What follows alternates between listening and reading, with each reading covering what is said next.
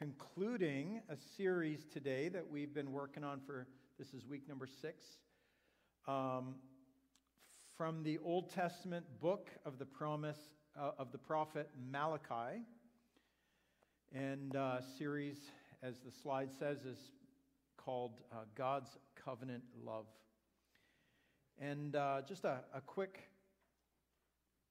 review will help those who are just joining us today for this series, maybe for the first time, and serve as a bit of a reminder for us where we've been over the last 6 weeks. Malachi's name literally means messenger.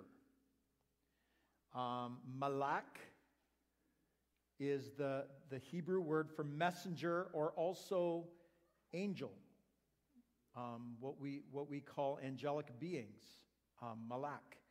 And so Malachi is my messenger. It's God's saying Malachi is my messenger. So he was aptly named, for sure. Malachi is the last book of the Old Testament, both in the order in your Bible, the last book in the Old Testament, but also when it was written chronologically.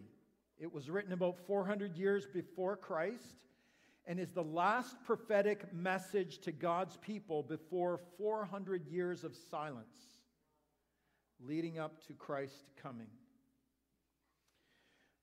God in this prophecy is calling people back to faithfulness in their relationship with Him. He speaks of His covenant love for them, right? Meaning His promise to love them and to carry out His plan of salvation through them. But He also calls them to follow through on their covenant promise to Him, to live for His plan and purpose on the earth. And in the same way, God today, in His covenant relationship with His people, this new covenant in Christ's blood, which we'll celebrate the end of the message, right? This new covenant in Christ's blood shed on the cross means that He is committed to those who trust in Him and who believe in Him to love them, to forgive them, to heal them, to provide for them, and to save them. And He calls us today to walk in covenant, committed relationship with Him as well. To be committed to Him, to set ourselves and our lives apart as holy for Him. To walk in obedience to His call and His purpose. Living in covenant with God is not often convenient. It's not often convenient. In fact, it will cost you to walk in covenant relationship with God. It will cost you. But even when it costs, the benefits far outweigh whatever you trade in. And so today's message, as we conclude the book of Malachi, is covenant, not convenient. Covenant, not convenient. We're going to talk about a couple of inconvenient and uncomfortable words and concepts today. Some words that don't get used in preaching a lot anymore, partially because they're misunderstood, but also partially because they're just unpopular. And both of these are terrible reasons to not talk about biblical things. If they're misunderstood, then we need to talk about them in ways that make them clear and understood, or embrace the mystery of the things that we don't and may never understand, right? And if they're unpopular, scriptural truths are unpopular, so what? Right? Because the Bible never sets out to win a popularity contest. It's not the goal. So the first big point today is caving to culture. Caving to culture. We start in Malachi chapter 3, verse 13. If you're following in your Bibles or Bible apps, Malachi 3, verse 13. First of all, we'll read verse 13 to 15.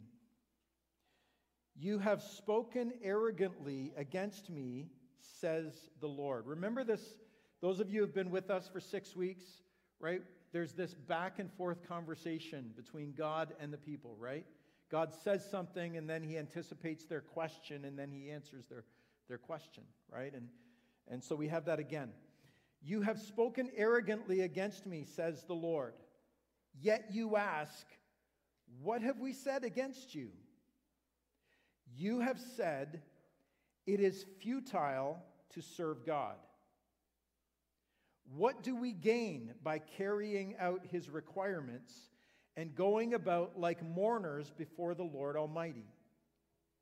But now we call the arrogant blessed. Certainly evildoers prosper, and even when they put God to the test, they get away with it.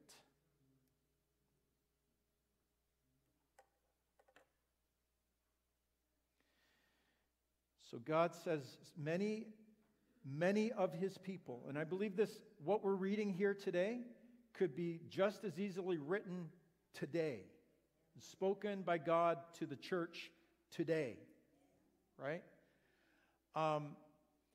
It is futile to serve God. This assumes that serving God is really about serving me. Unless I get out of it what I want, then it's a waste of my time to serve God. That's what that means. It's futile to serve God. If I don't benefit from this, if I don't get out of it what I want, then what's the point? It's so interesting how things don't change in spite of 2,400 years of human history. Right? These people that God is writing to, they've been trained in the Scriptures.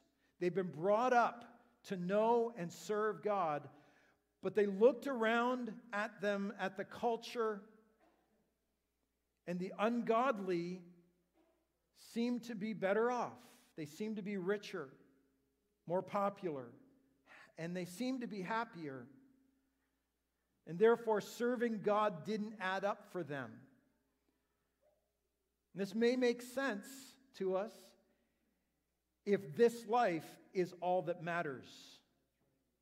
And if being happy and comfortable is the most important and highest goal, then maybe it makes sense to weigh the value of serving God on whether it serves me or not. Right? He says, they say, what do we gain by carrying out his requirements and going around like mourners before the Lord Almighty? In other words, holding to biblical truth and biblical standards in the face of a cultural tide of permissiveness and perversion just doesn't seem to be worth it for some. Not only do people want to not be persecuted for standing up for biblical truth, they don't even want to be perceived as having an opinion that differs from the cultural majority.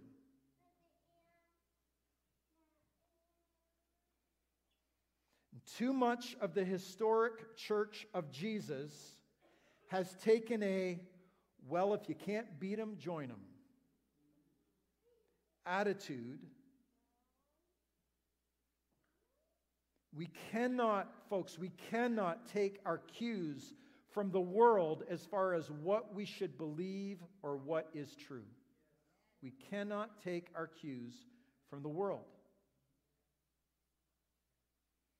Church of England has been in the news over the last month or so because of their national synod conference.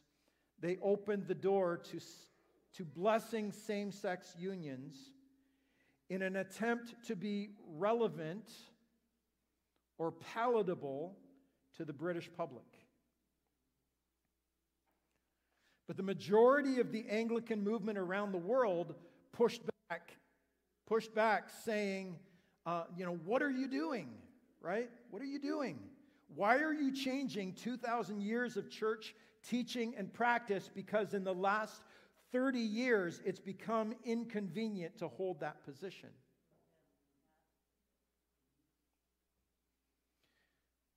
I can appreciate being relevant in the sense of speaking biblical truth in a language that the culture can hear and understand.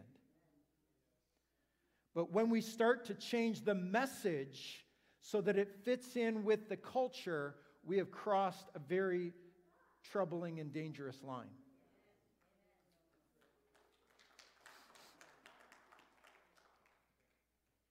It is not our job, folks. It is not our job ever to fit in this world. We are not called to be cultural chameleons. In fact, we are called to be counter-cultural, to be different than the culture, to stand out as different in the world. When did we stop being okay with that? Right? Just because it might cost us something, the church is wavering and waffling. I'm ready to pay the price for being different. I hope that you are too, because that's what we're called to. We don't walk around being obnoxious. We don't walk around looking for trouble or looking for reasons to turn people off, but we also don't try to fit in this world. 1 Peter 2, verse 9. I really like the way the King James Version says this. We have a runner.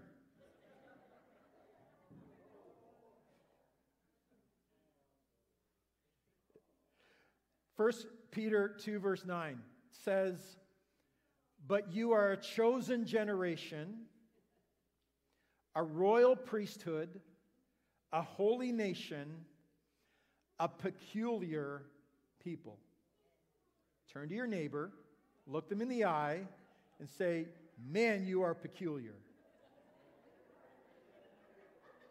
Right? You are peculiar.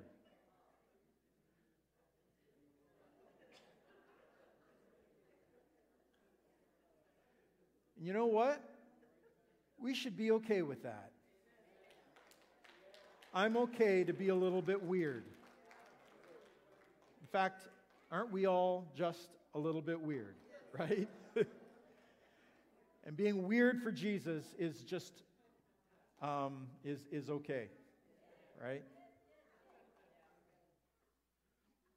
Romans 12, verse 2 says, "Do not conform to the pattern of this world." This world has a pattern. It has a value system. It has a way of thinking, a way of behaving. And Scripture tells us, do not conform. Don't fit into the mold. Don't conform to the pattern of this world, but be transformed by the renewing of our minds. Right?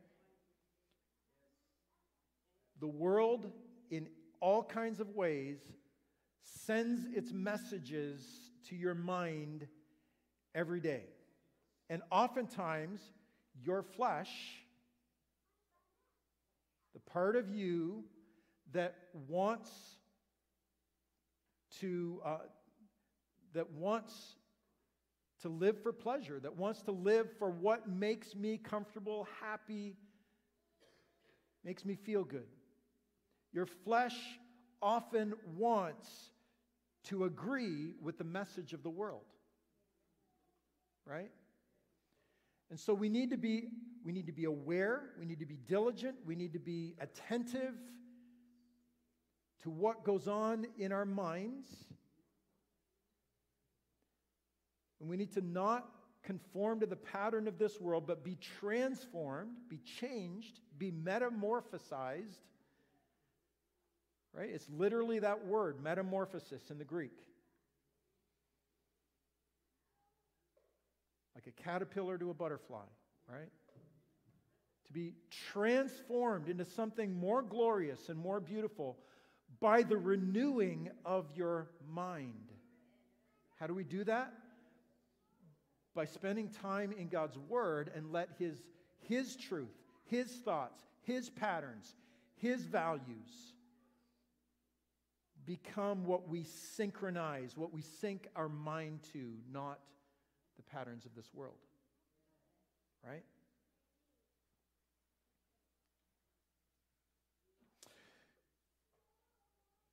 All right. Here's one of those words we're going to talk about. The fear of God. Fear of God. Let's read starting in verses 16 to 18. Then those who feared the Lord talked with each other, and the Lord listened and heard. A scroll of remembrance was written in His presence concerning those who feared the Lord and honored His name. On the day when I act, says the Lord Almighty, they will be my treasured possession, those who feared the Lord.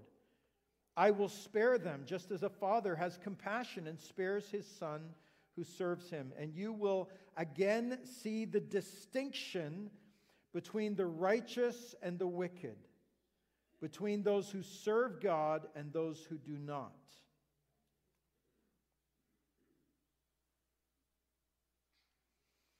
First thing we notice about this verse, I just think this is so beautiful, so amazing, that we get this window into the interaction between heaven and earth. These people are worshipers of God, people whose hearts are yielded to Him and love Him and want to serve Him, and they're just hanging out, talking together. By the way, I can't remember if Pam mentioned it, but Soup Sunday after church. It's coming. Anybody hungry? Yep. Time change, it's already like 12:30 by your bellies, isn't it? No? No, it's 10:30. I don't know what it is. Hungry anyways. But as we sit and visit downstairs, sit across table from one another and share our lives together, share stories together, share the goodness of God together, and just talk together, the Lord is listening. And He hears the cry of our hearts. He hears what matters to us. That our everyday conversations can actually be a form of prayer when they are God-focused and oriented. When our hearts are oriented to the Lord, we sit and talk with one another. It's a beautiful form of prayer. Isn't that awesome? That God is listening, folks.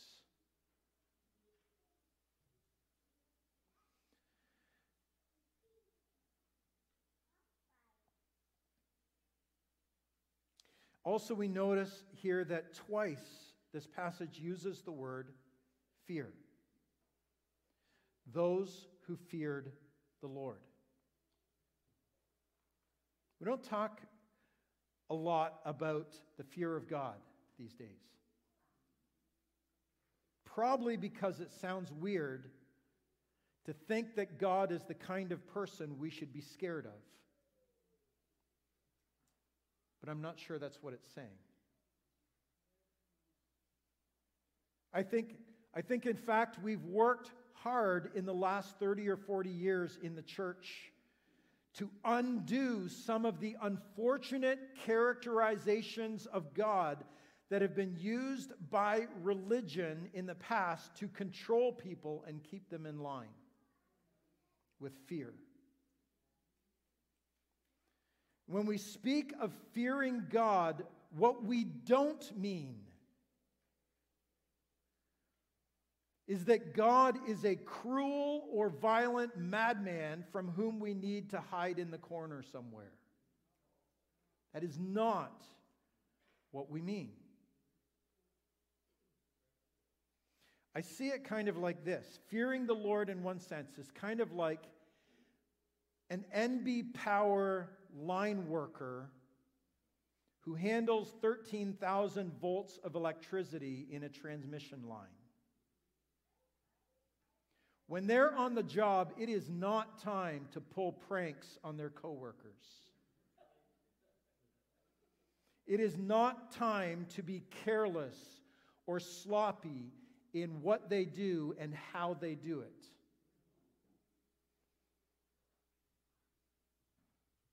Electricity isn't mean or cruel, it's just powerful, and not respecting it will kill you.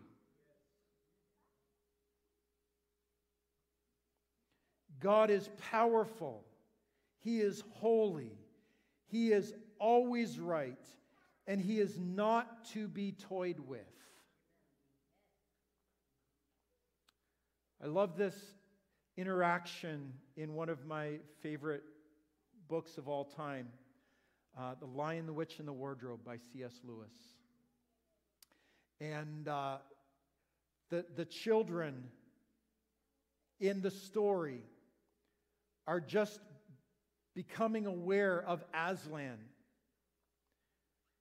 Aslan is the Christ figure in the story of The Lion, the Witch, and the Wardrobe. And he's characterized as a lion. "Oh," said Susan, I thought he was a man. Is he quite safe? I shall feel rather nervous about meeting a lion." "That you will, dearie," said Mrs. Beaver. "If there's anyone who can appear before Aslan without their knees knocking, they're either braver than most or else silly." "Then he isn't safe?" said Lucy. "Safe?" said Mr. Beaver. "Don't you hear what Mrs. Beaver tells you? Who said anything about safe? Of course he isn't safe, but he's good. He's the king, I tell you." Right? God is not safe, but He is good. Yes, He's a safe place to run to in times of trouble, but it is not safe to mock God. It is not safe to disrespect Him. It is not safe to flippantly disobey Him without repentance.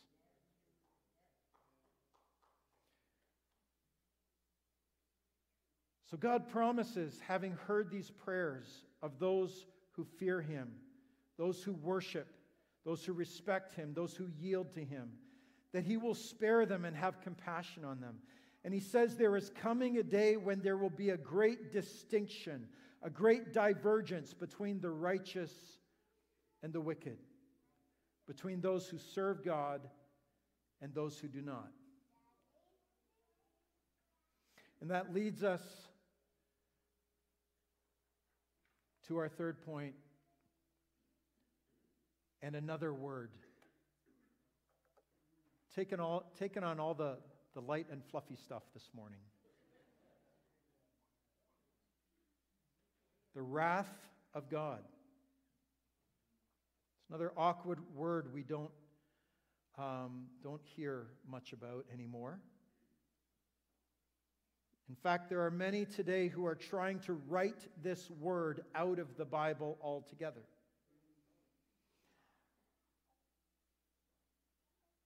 spoken to many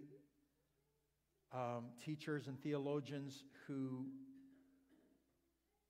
say, well, when the Bible says that word, it doesn't really mean God's wrath. It means something else. And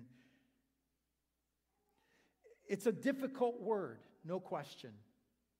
The word wrath is a difficult word, isn't it? It is. But it's also, I would suggest to you this morning, a very misunderstood word, like the fear of God. The wrath of God is very misunderstood.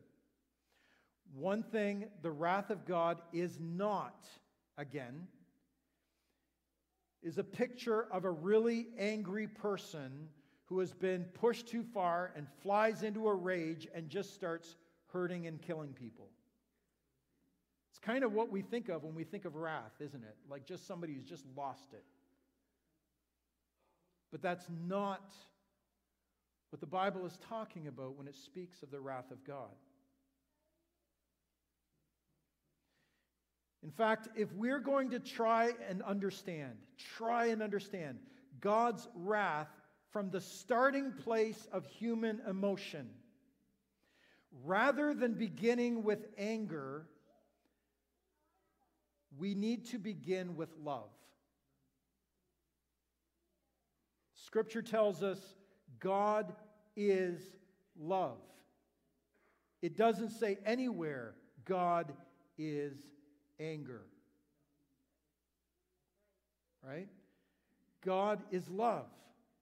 So starting from that starting place of love, Scripture tells us that God is love.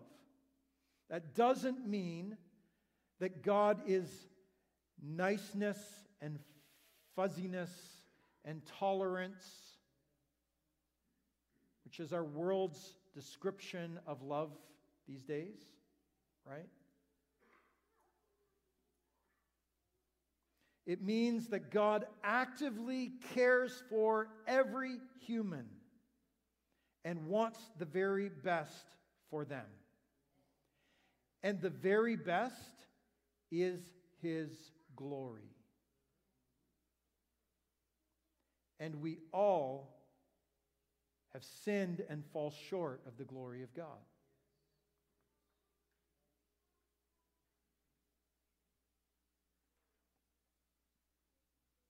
If you love someone, say if you have kids and grandkids, if you love them,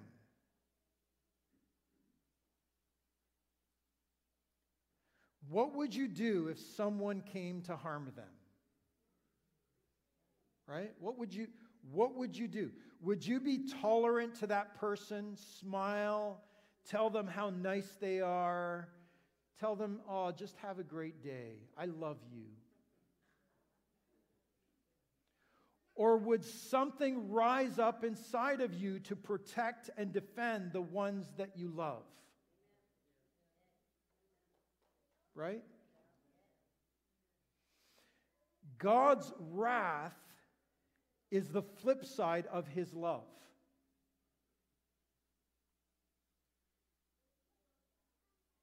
Sin poisons and destroys the creatures and creation which God loves. If God looked on corporate greed and war and theft and murder and child trafficking and rape and the destruction of the environment and the porn industry and all the evil of the world and just winked and said, oh, aren't those people will be people. Humans will be humans. I love them all, I just tolerate them all. How loving would it be if God ignored the poison and vileness and destruction of sin and just said,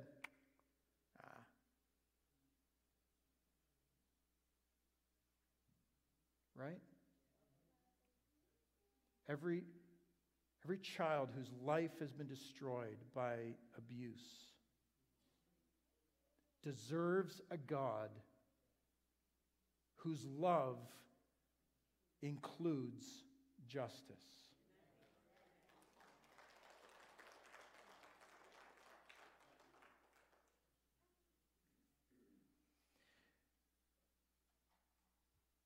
So as we read chapter 4, verses 1 to 6, it says, "Surely the day is coming. It will burn like a furnace.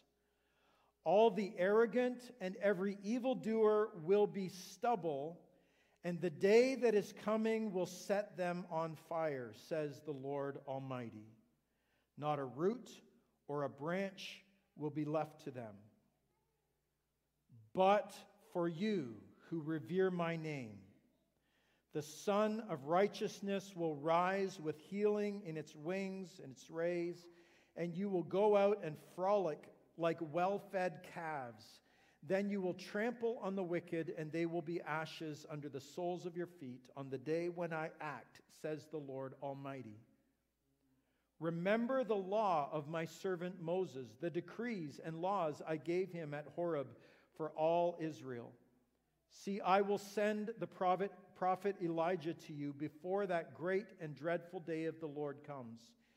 He will turn the hearts of the parents to their children and the hearts of the children to their parents, or else I will come and strike the land with total destruction." We may not want God to be a God of wrath. We may not be comfortable with the idea that God is going to judge the world. But God is who He has revealed Himself to be, not who we want Him to be.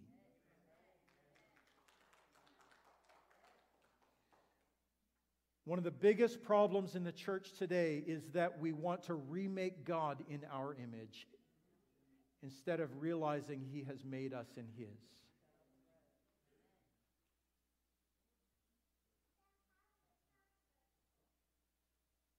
God is a God of love, but not wishy-washy, tolerant love, but deep covenant love. And His love necessitates His wrath. Progressive Christianity,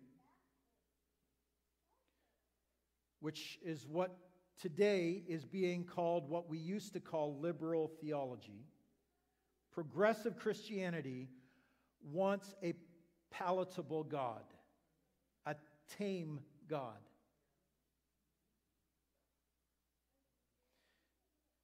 This quote from the 20th century theologian Richard Niebuhr says, "Liberalism believes in a God without wrath, who brings a man without sin into a kingdom without judgment through the ministrations of a Christ without a cross."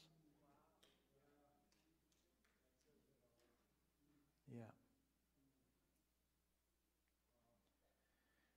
Minimizing or undoing the wrath of God takes away the power and the significance of the cross. If there is no wrath, then there is nothing to be saved from. That means Jesus just came to give us a little bump in our lives, just a little boost. We don't really need Him to save us. Jesus, just give me a little pick-me-up. But folks, He came to save us.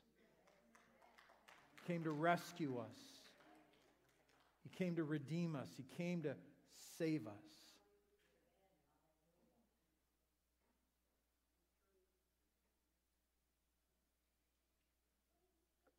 And so Malachi describes a coming judgment. But then he says, "But for you who revere my name, the Sun of Righteousness." And for those who aren't reading along with me, it's not S-O-N, it's S-U-N. The Sun of Righteousness will rise with healing in its wings. What that means is that in the darkness of this world, there is coming a day when the dawn will come. True righteousness will be revealed, It will expose everything that needs to be exposed. And it will give hope and life to everyone who is awaiting that hope and that life.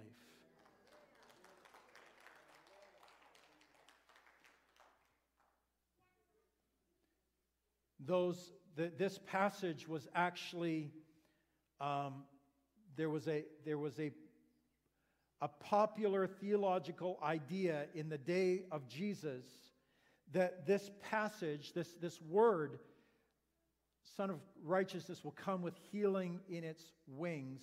That word wings in the Hebrew was also used for the word for the tassel on the edges of a Hebrew man's garment. Those tassels were instructed by God to add these tassels to their garments as a reminder of the laws of God. And there was this popular belief that if someone were to, that there would be physical healing in the tassels of the Messiah when he comes.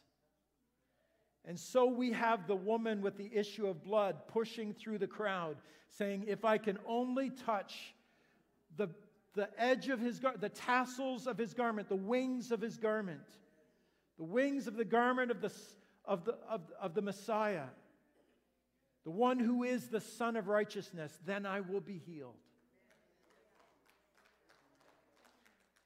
It was recognized even that in that moment that Jesus coming on earth the first time was the beginning of this promise. But folks, when he comes again,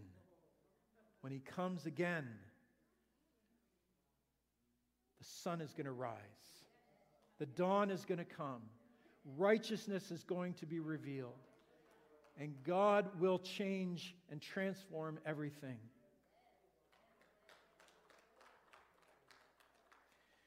In the cross, the wrath of God meets the love of God.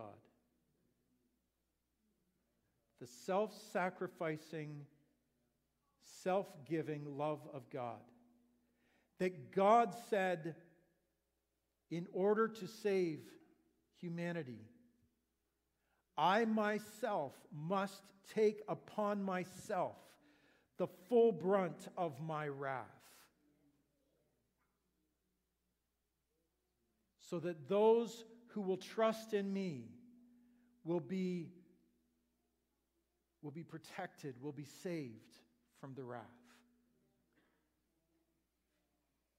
And God's mercy and his love meet his wrath in the cross. If you want to escape the wrath of God, then we need to turn from sin and embrace the cross. God's wrath is coming to destroy sin. And all those who continue to cling to sin will be destroyed with it. But they don't have to be. They do not have to be. The love of God was poured out on the cross. That if we just trust in him, if we just believe in him, we are saved from his wrath.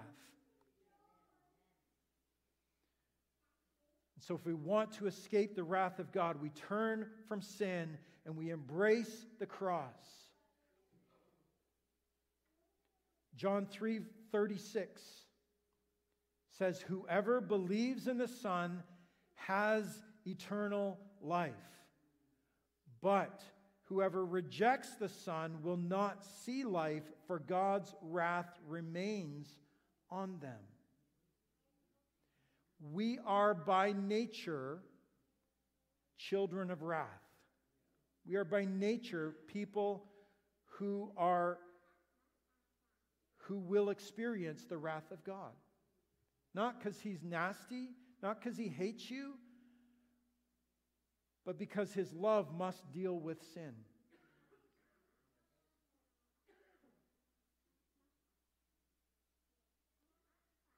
But if we embrace the cross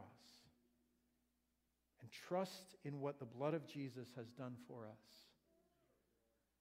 we are saved. Amen?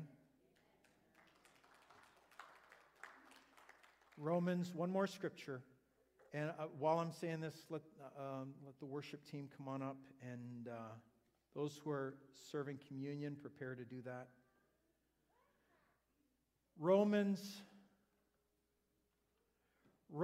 5, verse 9 says, since we have now been justified by his blood.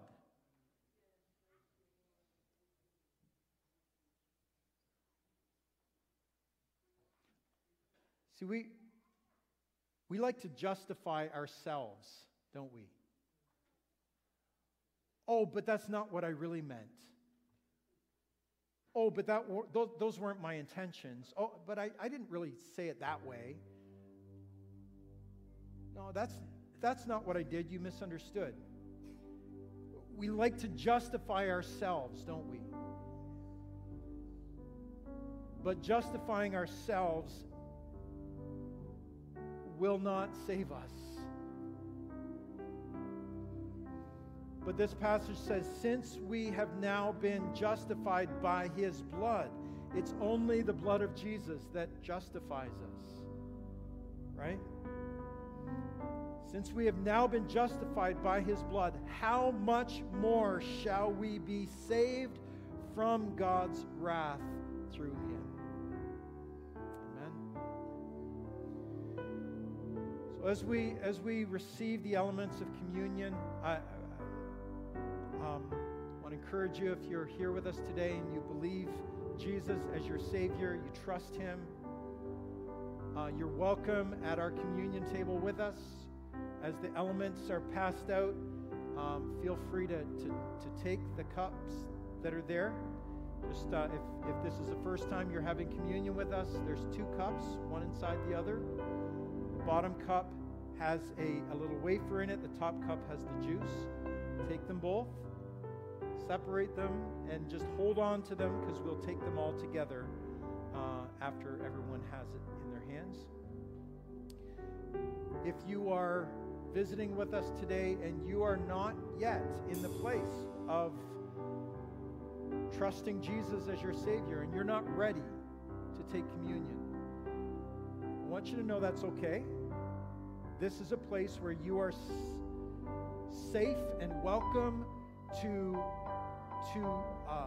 explore who Jesus is, to explore faith at the pace that God has you at.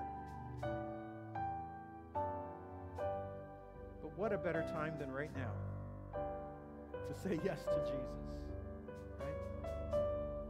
So if you need to let that tray pass you, it's okay to do that. Don't feel awkward or embarrassed by that. You can pass the tray on.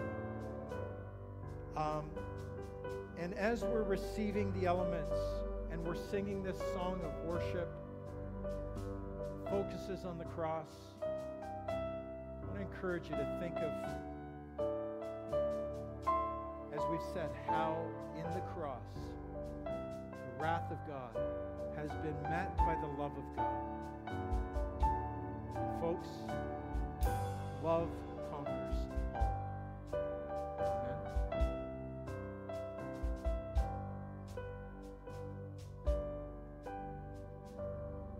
On a hill far away stood an old rugged cross, the emblem of suffering and shame.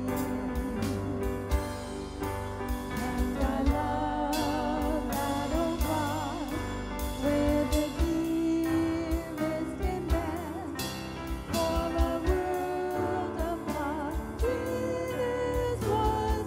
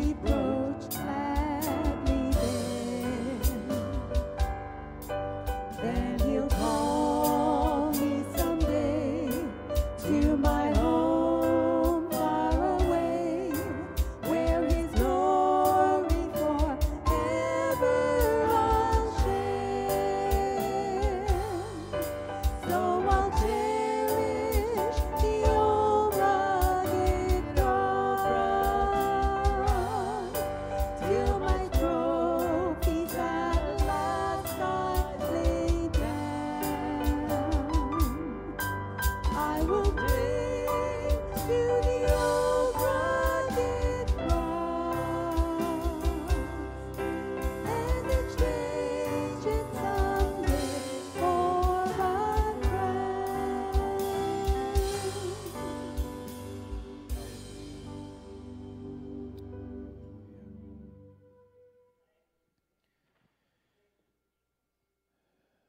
As we hold the wafer, the element that represents Jesus' body,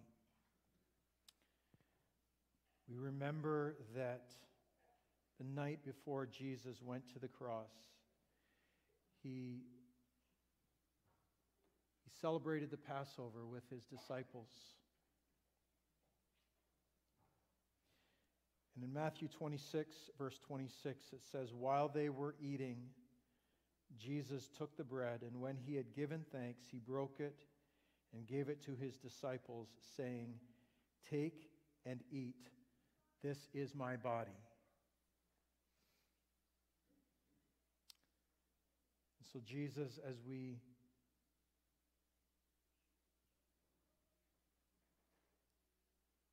are before you today,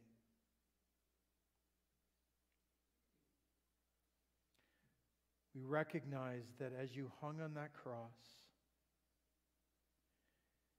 you took on your body my sin, my guilt, my selfishness, my greed, my rebellious attitude to the Father.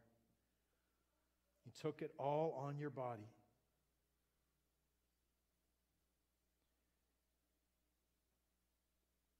You were willing for your body to be broken, your life to be destroyed, so that I could be saved. I thank you for bearing my sin in your flesh, in your body, all the way to the grave, so that the power of sin and death would be broken in my life.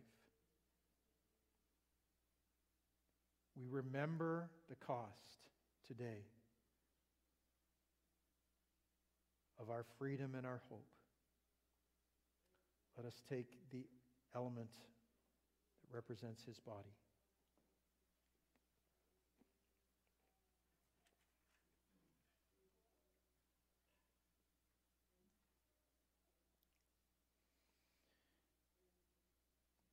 And then it goes on to say in verse 27, "Then he took a cup, and when he had given thanks, he gave it to them, saying, 'Drink from it, all of you. This is my blood of the covenant, which is poured out for many for the forgiveness of sins.'" Jesus, we thank you today for this new covenant. Thank you for what was poured out for us, your blood on the cross. That you purchased our forgiveness, our healing, our wholeness, our hope. You redeemed us from sin and destruction. That you absorbed the wrath of God on yourself, so that we could live in the love of God. We thank you for what you've done for us.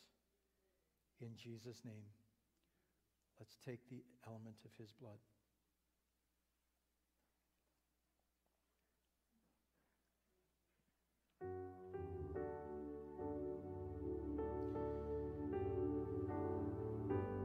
Let's stand.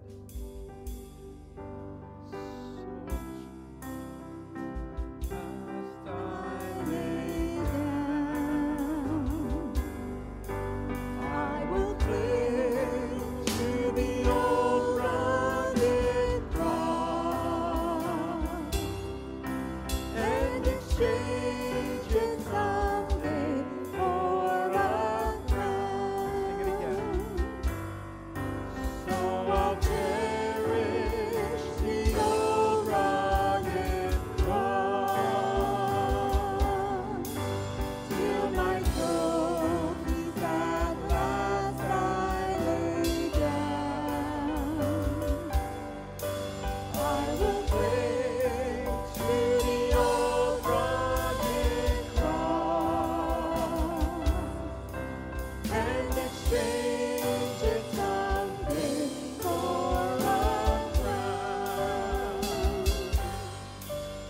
Hallelujah. God, we thank you today. We thank you today for your covenant love, that we have learned so much over the last 6 messages about your faithful love for us. Your faithful love that never lets go, that never gives up, that never stops pursuing our hearts, that never stops fighting for us, that leaves the 99 and goes looking for the one. Your covenant love, oh God, is so amazing. We give you thanks. We give you praise for your faithfulness to us today. God, I pray for every person in this room. God, as they have, God, often been in need of your mercy, your love, your grace, your kindness. God, you have shown yourself faithful again and again and again. God, I pray that if anyone here today, anyone watching online today, knows that they are in need of forgiveness, in need of rescuing, in need of surrendering to your love, in need of embracing the cross, and believing in what Jesus has done for them.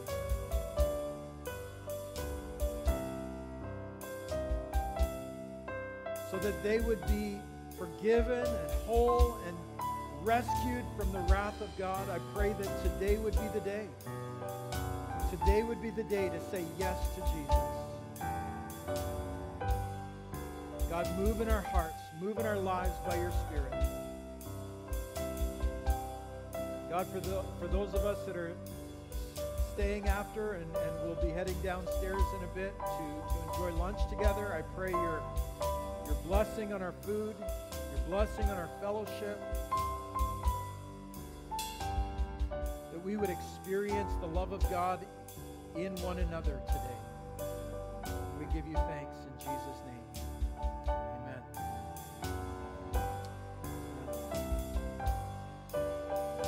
And just as we head downstairs for Soup Sunday, I wanted to mention a couple reminders. Worship team is going to keep playing, and you're welcome to stay and be prayed for. But as you head downstairs, please be patient with the people in the kitchen. All right, so we're going to line up, and we're going to allow any of our visitors or moms with kids to go first for their food, okay? So if you can join us downstairs for a time together. Amen.